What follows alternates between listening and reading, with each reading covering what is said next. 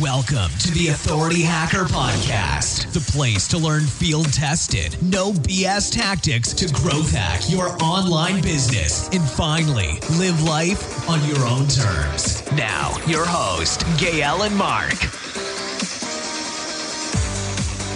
Hey guys, welcome to the Authority Hacker Podcast. Today I'm with Mark. How's it going, Mark? Hey, going great.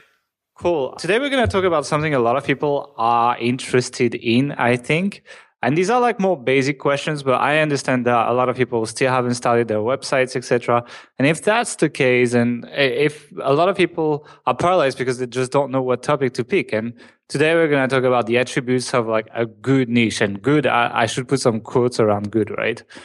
Because the truth is, you can make money from all niches. I mean, any site that gets traffic, you could essentially put ads around and make money, even if it's not commercial at all, even if there's nothing special about it, you can definitely make money. But the truth is, you can make more money in some niches than others. And really, it's not like, can I make money with this niche? You can kind of make money with a niche. It's like, can I make good money with any niche?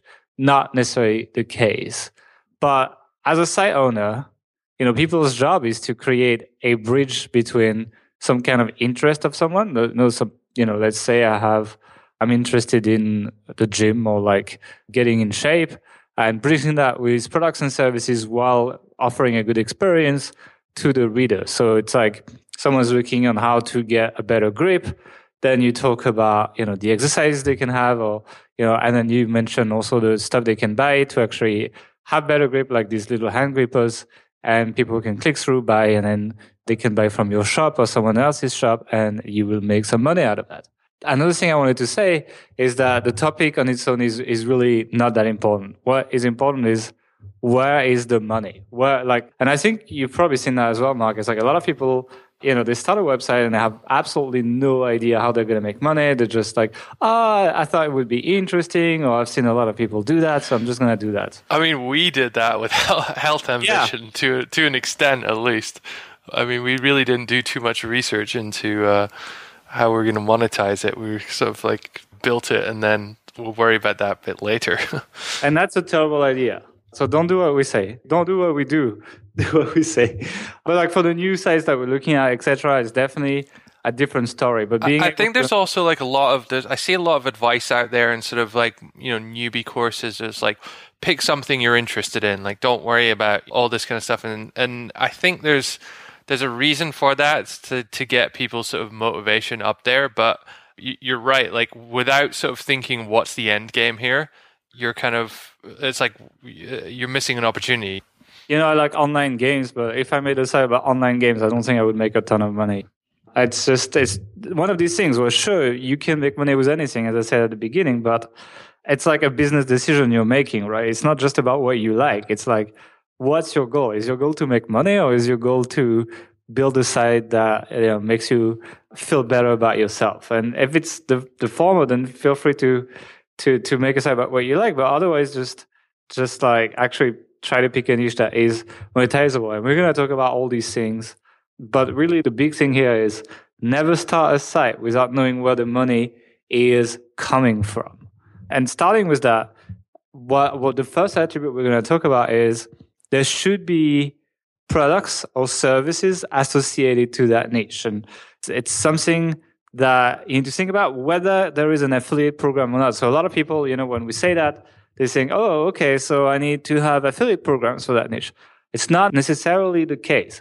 It just means people can spend money to do it faster, do it better, to do it at all. If you talk about like ice hockey, for example, that would be a good niche. Why? Because, you can't really do ice hockey without ice skates, without all the equipment, without everything, So it actually costs a bunch of money to even start playing ice hockey for the first time.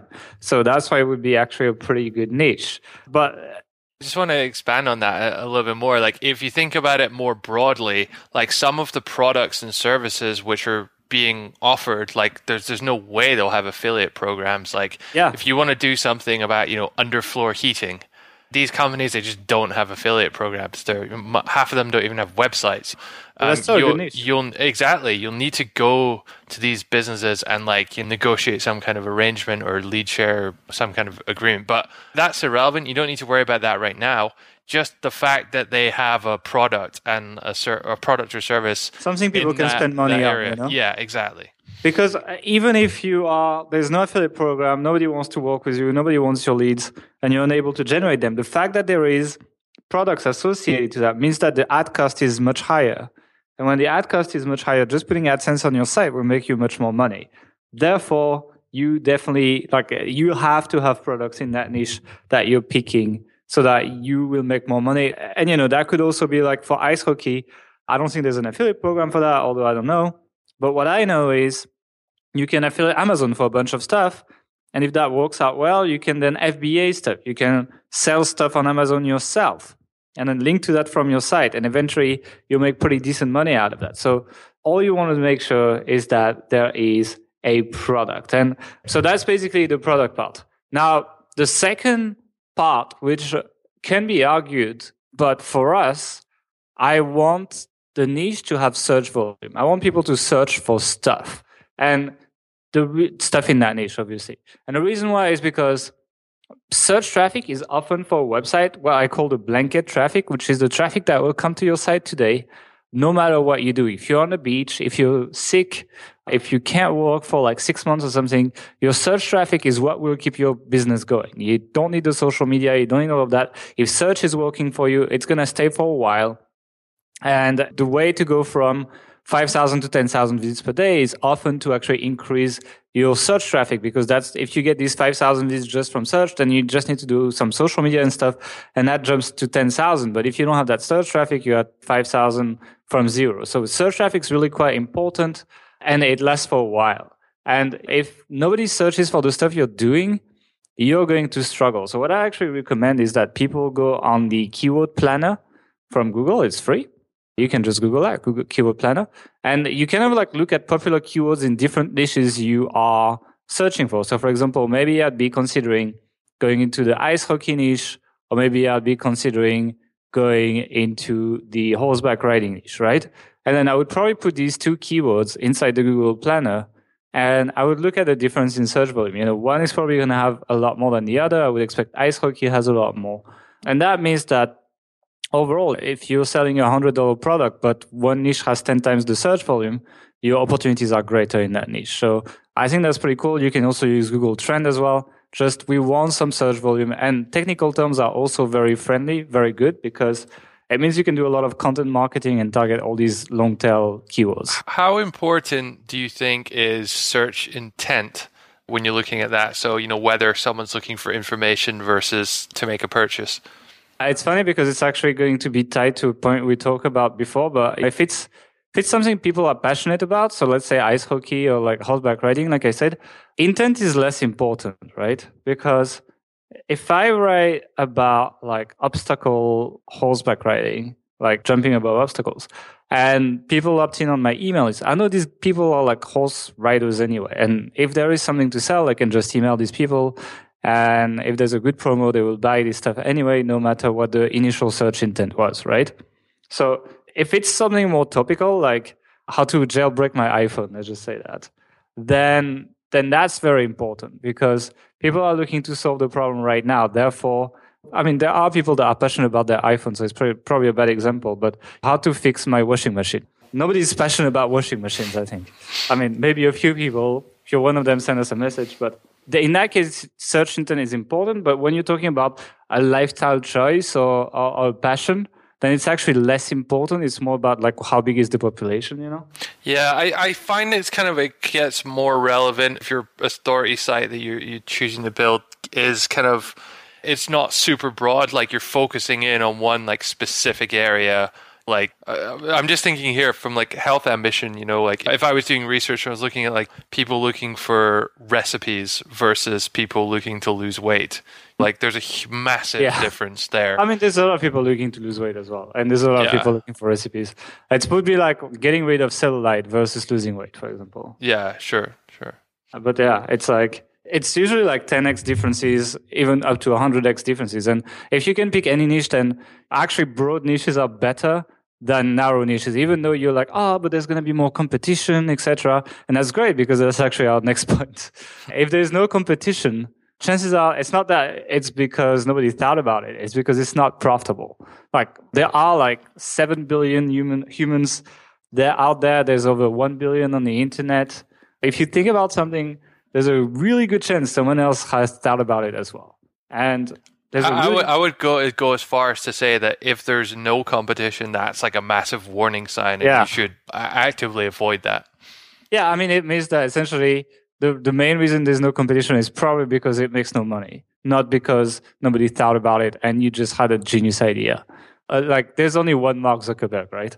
And I think one thing I want to say about competition as well is I really love competitors because a lot of the stuff we do is actually reverse engineering our competitors and looking at what worked for them and what didn't work for them.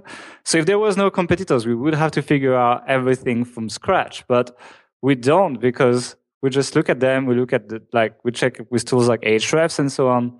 And we see what content has worked for them. We see what's generating sales for them, what's ranking for them, all these things.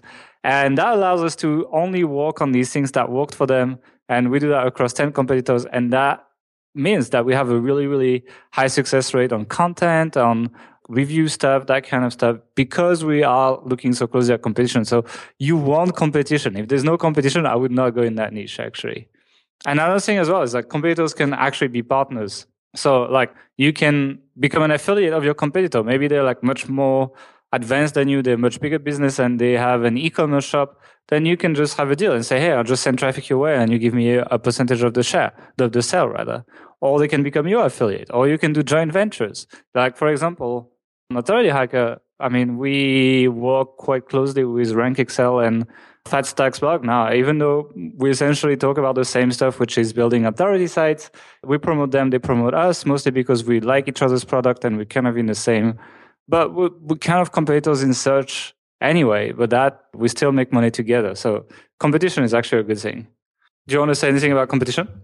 No, I think we covered it. Just as you said, it's a very good indicator of if there's any kind of commercial intent in that specific niche. But I think it's also like a good way to, like, how do you explain it? I don't want to say like copy exactly what they're doing, but almost. because if I say that, people are going to be like, okay, I'll just pick this and copy that, and it's never as good. Yeah. But like the way they structure their site, you can certainly learn a lot from that. And that's as far as I'll go. Yeah, okay. So, and a word about copycats. I'm actually going to do a podcast with Perrin about copycats because like 1 million people have copied his website. Yeah. And none of them is successful, by the way.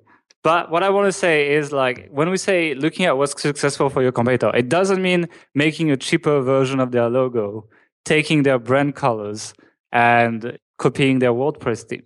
That is not what we mean. What we mean is looking at the concept of what they're doing, taking a piece of content about, I don't know, about a specific topic, maybe like, as I said, like the best obstacle horse riding event in the UK or something, and seeing that this piece of content has worked, and maybe create something that doesn't even look exactly the same, something that just is about the same topic and gives the same information in a different way. So it doesn't feel like it's a copy of the page. It just has been inspired by this other page.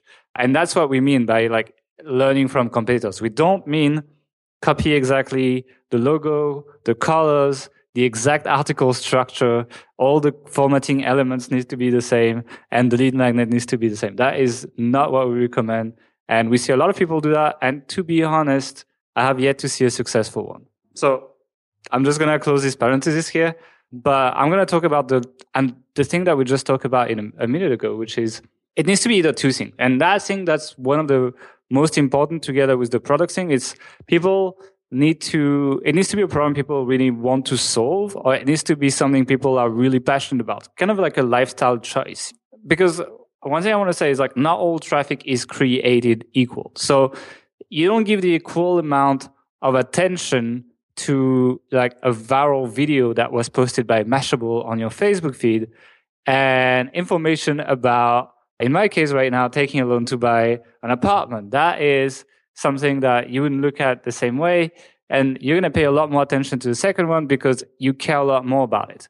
And that is the same here. The more your traffic cares about what you have on your website, the more you can monetize it. If people give attention to what you pay attention, to what you do, it's way more valuable and you can sell them stuff. I think I just want to add to that. I think that to go even further, it's not just about how much they care about it, but it's like there's an emotional thing here. This is why pet sites do so well, because like people really, really, really love their pets, and this is why weight loss sites do so well. Or there's so much money in it because parenting as well. For example. People really care like so much about how they look, and if they're overweight, they want to lose weight. But the thing with weight loss is it's not just like they care a lot about it. It's like they need the results fast, and so if you have an urgent problem, like I don't know, your legs caught under a table or something crazy like that, you know what I mean? You will do whatever it takes to solve that problem quickly, including throwing money at the problem. So consider this time element as well. Like, for example, Gail, you just mentioned about you looking to take a mortgage. It's never really like a super urgent thing to do that. But that's not to say it's a bad niche by any means, but like this extra layer of consideration. It really depends how you run your marketing. Like if you're solving a problem right now, right here, then I wouldn't even bother with an email list, for example. Whereas when you are talking about more of a passion, like the horseback riding or the ice hockey I was talking about, probably you won't just play for 3 months. So depending on the urgency of what you're treating, you're going to be treating your marketing differently. The way we run things is usually for more like longer term stuff. But it doesn't mean that you can't treat shorter term stuff within your long term passion. So for example, it's like, oh, my horse is sick. How do I fix that? Well, these horseback riders, they will care about it and they will care about it right now. And that is something where you can get them to take more action because you need them to do something for their pet in that case, even though your whole side topic is about more of a long-term passion. So yeah, I also want to say never underestimate how strongly people will care about their hobbies. And that doesn't have to be, pets or something. It could be something like model trains. To anyone who's not interested in that, it might just seem like a toy or something like something kind of boring. But for almost every hobby or every interest, there's like a group of people who are just obsessed with it, and like never underestimate how strong those can be. Those people can be as an audience or customers. Yeah. So it really depends on that, but like, since you don't give you equal amount of attention to all these things, you need to also consider that when you look at the traffic numbers. And you need to be like, okay, there is 100,000 visitors for this keyword, but how intense is the intent? And if it's low, it's kind of a multiplier, right? Maybe you multiply it by 0.1. If it's high, you multiply it by 10 or something. And that it gives you kind of a number that you can compare. Another thing I want to say as well about passions is that passions are very, very socially shareable, which is a really good thing. That means that you can do a lot of social media marketing. You can target these people on Facebook very easily because you can target by interest. You can create content that these people will share like crazy because, well, that's all they care about and they want all their friends to know, and probably their friends care about that stuff as well. And also, if you can pass as a passionate person yourself about that topic, actually getting backlinks and getting shares is very, very, very easy. And we're doing that a lot on Health Ambition, and it's working like crazy right now. So yeah, that's why I really like actually passion-based niches. Do you want to add something on that topic? Yeah, last one is I think that the whole male-female split, it can be, you can take like gender into consideration as well when you're choosing your niche. And one of the areas that's to think about is Pinterest, actually, because I forget the statistics, but it used to be something 75, Yeah, the vast majority of people on Pinterest are female, and they tend to pin more stuff or something like that. But yeah, they share more stuff, etc. It's just So if you're considering something where your audience is more likely to be female, then you might have more opportunity in those kind of areas, especially in Pinterest. So that's just another factor to consider. Yeah, so I think we're going to close that podcast by talking about a few examples of good niche and bad niches and see why they're good or why they're bad. So let's just start with an example of a good one that I'm going to pick, and I'm going to pick the yoga niche. I know Sebastian is going to hate me because that's what he's in, That's a really good niche. Why? Well, is there products? Yeah, there is a bunch of products for yoga. Also, if you put together like all the ebooks on relaxation, the essential oil stuff, kind of like the natural medicine side of it and the Zen side of it, that is something that you can sell to your audience. It's very shareable. Like there's a lot of really beautiful images about yoga. There's a lot of searches. It's a growing hobby. There's a very distinct female audience, which, as you said, on Pinterest would work really well. And there's a lot of keywords and very technical terms as well. So I really like the yoga niche, for example. That is a niche that you can affiliate on Amazon and you can run ads on it.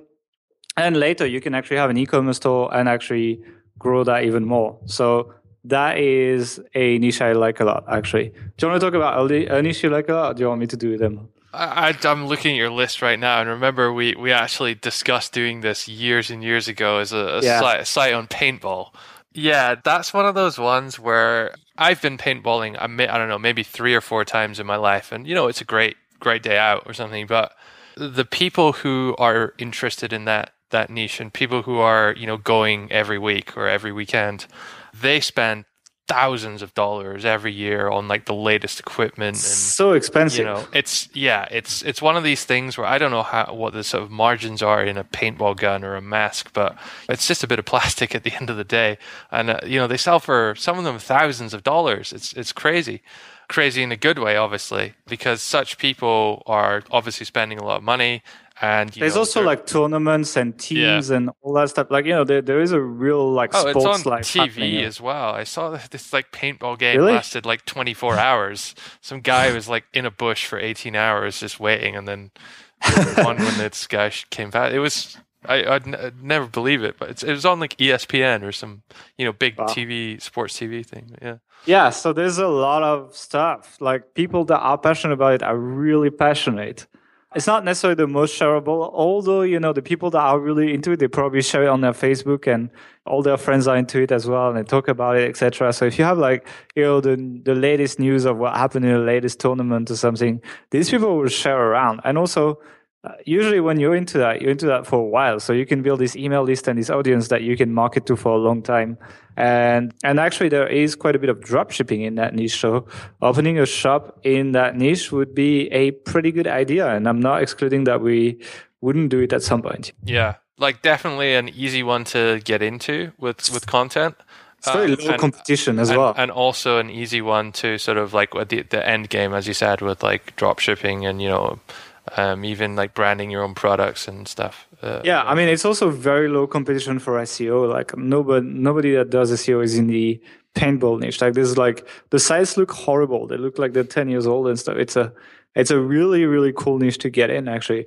I have a feeling there's going to be like 10 paintball sites after this podcast starting, but it is a good niche, right? Yeah. And another one, which is kind of a classic, is the woodworking niche.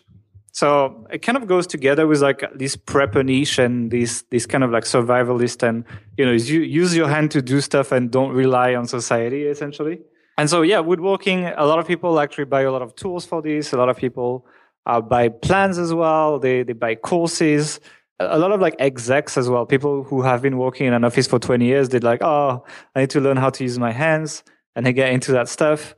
They have a garage and they start filling it up with stuff. And you can sell people on new projects all the time. So what I really like about this niche is it's one of those areas where you need to buy a certain like set of equipment in order to even to do anything.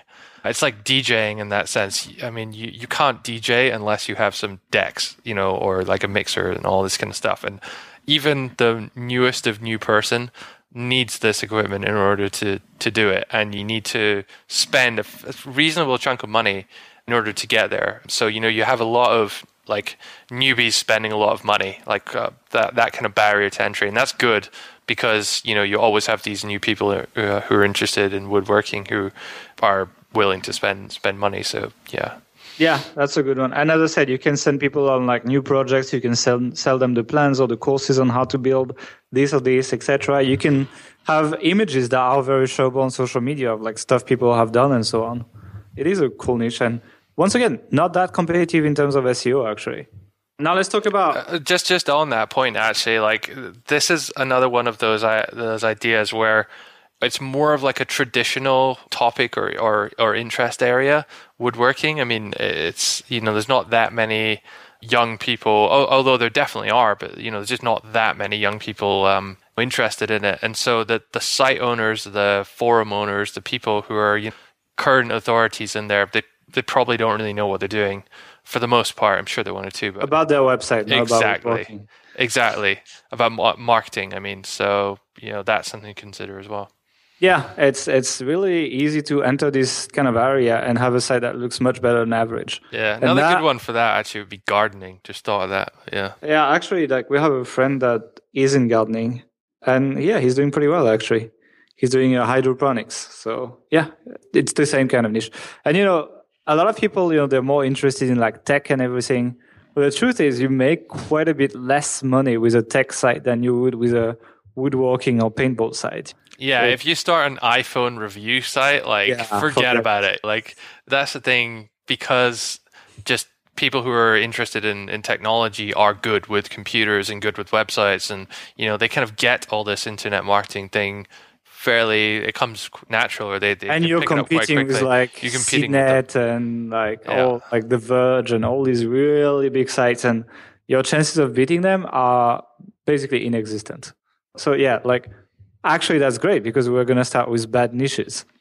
Tech, bad niche in general. Also, especially if you do like phone stuff, etc., the affiliate programs are horrible. I mean, sure, phones are expensive and so on, but you get 4% on the sell on Amazon, no matter which phone you sell, which is pretty much half of the commission of anything else you would sell on Amazon. So that's pretty low. The App Store has an affiliate program, but it's also really, really low paying. So in the end, you need a lot of traffic to make some money. And it's not easy to get traffic in that niche just because it's so competitive. So I would not go in any tech niche or review. I would add something to that. And the exceptions we would make are something which is kind of like you're a little bit ahead of the time.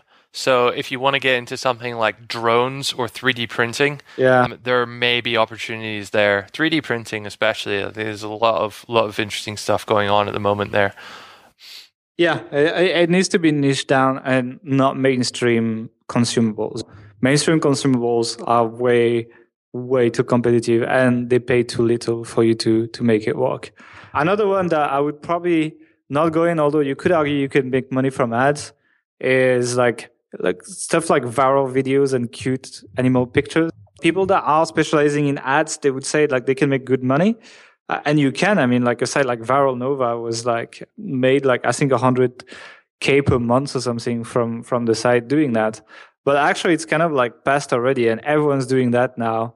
And on top of that, you can't really sell anything to the audience. So if at some point you get banned from an ad network or something, you're essentially done with that site. I don't know. It's it works, but you have one revenue stream, and if it doesn't work anymore, then you're done with your site. So it's not very stable, despite the fact it can make some money. I would say it's not a terrible niche, but it's probably not something you want to start with.